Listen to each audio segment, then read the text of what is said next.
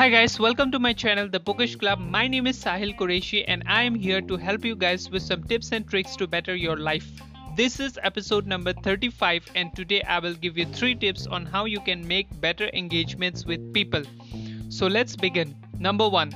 Know about the likings and dislikings of other people because it will help you to make them more attracted towards you.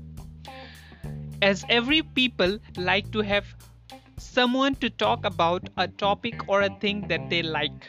It will boost your conversations by making you more popular in front of the eyes of the people.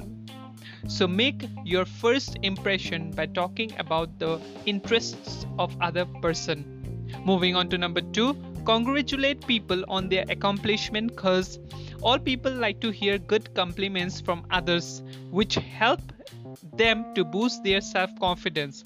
Also giving a quick boost in their attitudes towards you, which means they like you.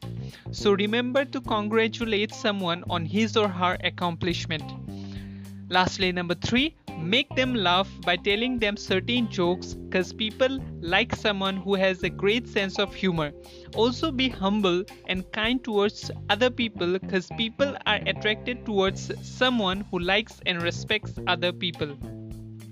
So be a humble and nice guy and also practice some jokes to make others laugh. That's all for now. I hope to see you guys in the next episode. Bye.